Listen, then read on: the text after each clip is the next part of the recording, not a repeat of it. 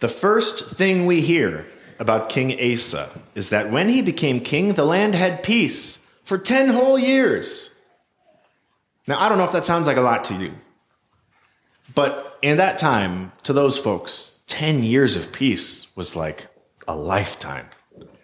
Things were so unstable with the hostile foreign powers surrounding the now divided kingdom, Israel in the north and the kingdom of Judah in the south.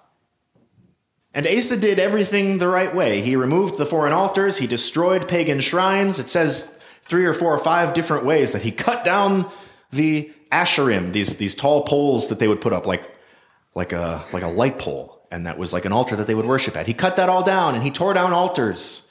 And he said, everyone in the kingdom of Judah, we are going to seek Yahweh. We're going to seek the Lord and we're going to follow his commandments. The first period of Asa's reign is summed up like this by the chronicler. And I say chronicler because we don't actually know who wrote Chronicles. So we just give him a name like the chronicler. Why not, right? It says this: during those peaceful years, he was able to build up the fortified towns throughout Judah. No one tried to make war against him at this time, for the Lord was giving him rest from his enemies. But then in the 35th year of Asa's reign, things went wrong. Asa was faced with a relatively small threat. The king of Israel, right, the northern kingdom, decided, I'm going to build up this fortress city right on the border. And that way, I'm not going to let any trade go in and out. I'm going to cut off the passage of goods into the southern kingdom, right? And so Asa sees this happening, or hears the report, and takes it as an act of war, which it was. And we skipped over this passage from 2 Chronicles where a 1,000,000-man army marches in force against Jerusalem, against King Asa. And what does Asa do? He runs into the temple and he prays. He seeks help from God. And so now when we hear in 2 Chronicles 16 that he goes, he took silver and gold from the treasures of the house of the Lord, he went into the temple. But did he go into the temple to pray this time? No. Instead, he entered the temple so that he might pay. And what was the payment for? Well, Asa emptied the silver and gold, but I really want you to hold in your mind the silver. That's going to be important here in about 2 minutes. Asa emptied the silver from the temple treasury so that he might approach this king in Syria who was friendly with the king of Israel. I know there are a lot of kings here, right? But Asa is trying to break up a friendship with this money. He's saying, make a deal with me. I'll pay you silver if you betray the king of Israel. And this payment for blood using the temple's money was the undoing of Asa's long reign of peace. Now, you might rightly be wondering, what on earth does this obscure king from 2 Chronicles have to do with Lent, with Jesus, with the passion of our Lord? Why are we in 2 Chronicles? This is usually one of the books that we kind of just like, I'm going to skip through that one in the Bible in a Year reading plan, because it's, there's certain pages where they might as well have just drawn a map. Like, I don't know what hill they're talking about. He chased him from this hill over there all the way to this brook. It's a little bit like getting directions out here in the country. Yeah, the hill east of town. Like, what hill? We live out on the prairie. Anyway, the reason we're in 2 Chronicles is because Asa helps us see Jesus. Everything in Scripture is ultimately about Jesus, including this obscure king during the divided kingdom era. So, you know who else's blood was paid for using money from the temple? I think I heard somebody whisper it. Jesus.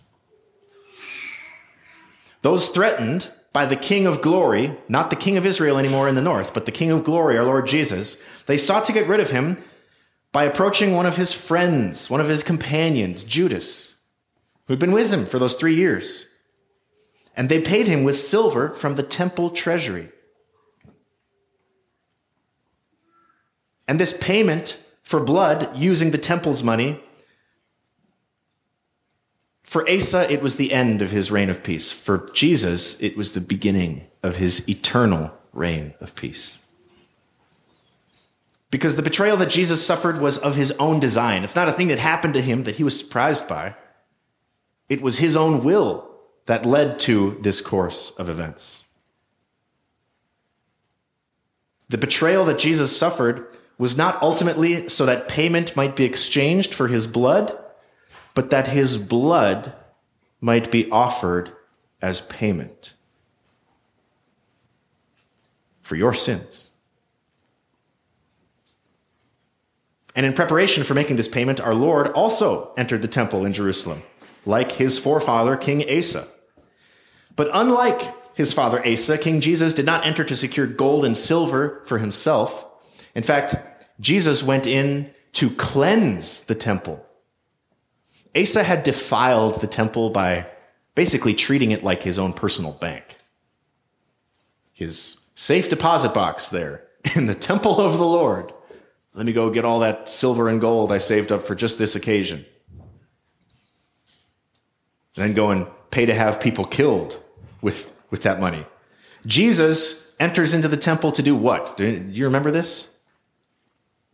It involves flipping tables and making a big mess. And a lot of people were pretty mad at him for this. One account even has him, before he enters in, he goes out and he finds some grasses and maybe a switch, and he's braiding a whip. He's thinking, maybe he's talking to himself. And then he goes into the temple, and he drives out everyone who is using the temple as a place to turn a buck, make a profit. The money changers.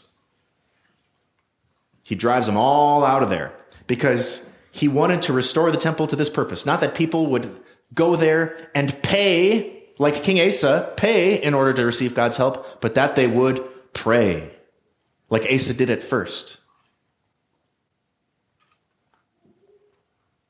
And Jesus did all of this so that we would have peace, not for 10 years and not for 35, but for eternity. Remember, the entire Bible is about Jesus. And he said that. Including and probably actually especially these obscure kings from 2 Chronicles. And here's why I say that. These kings in the southern kingdom, they were descended from David, King David. David and Goliath, wrote a bunch of the Psalms. David was promised that one of his sons would reign eternally and that his reign would be full of righteousness and peace. And you can look this up. In 2 Samuel chapter 7, verses 12 and 13, it says, this is God speaking to David, "When your days are fulfilled and you lie down with your fathers, I will raise up your offspring after you, who shall come from your body, and I will establish his kingdom. He shall build a house for my name." All right, Jesus entering into the temple. "He shall build a house for my name, and I will establish the throne of his kingdom forever." And this promise meant that every king in the line of David bore the weight of this expectation. Maybe this is the one. Maybe it was going to be Solomon, but it wasn't Solomon. And in these midweek services, we're going to continue to look at these kings, and we're going to see how the failures in their lives and the successes in their lives, the way that they followed God, the ways that they followed God, that is, point us to the true king in the line of David, who would usher in peace, who would build a temple, a house for God's name, who would offer his blood as payment for our sins. It was not Asa, but rather Asa's son. Amen.